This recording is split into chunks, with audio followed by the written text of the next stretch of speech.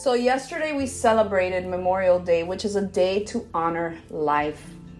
You know, Memorial Day, to some it's merely the beginning of summer, and to others it's a solemn day to remember those who have passed from this life.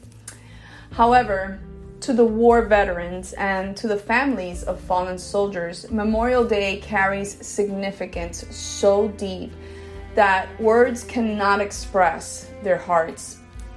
When we look into the eyes of those who still mourn these once vibrant men and women, we often sense their loneliness and their pain. We hear them choke back tears as they simply say the ranks and names of their military brothers and sisters at a Memorial Day service.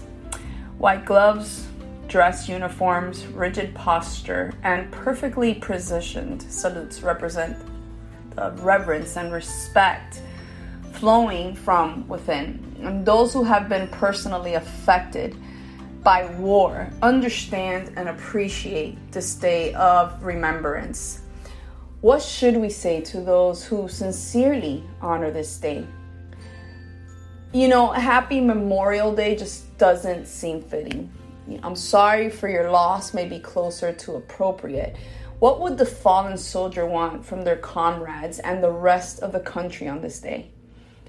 In an often quoted Memorial Day speech given in 1884 by Oliver Wendell Holmes Jr., the speaker ended his address with these words: "Our dead brothers still live for us and bid us think of life, not death, of life to which in their youth they lent the passion and joy of the spring." Now, as I listen, the great chorus of life and joy begins again, and amid the awful orchestra of seen and unseen powers and destinies of good and evil, our trumpets sound once more a note of daring hope and will. Now, the American soldier who gave his or her life for U.S. citizens to enjoy life, liberty, and the pursuit of happiness won't be telling us how to observe the holiday. But I believe that Holmes' proposition to think of life, not death, would honor the fallen soldiers.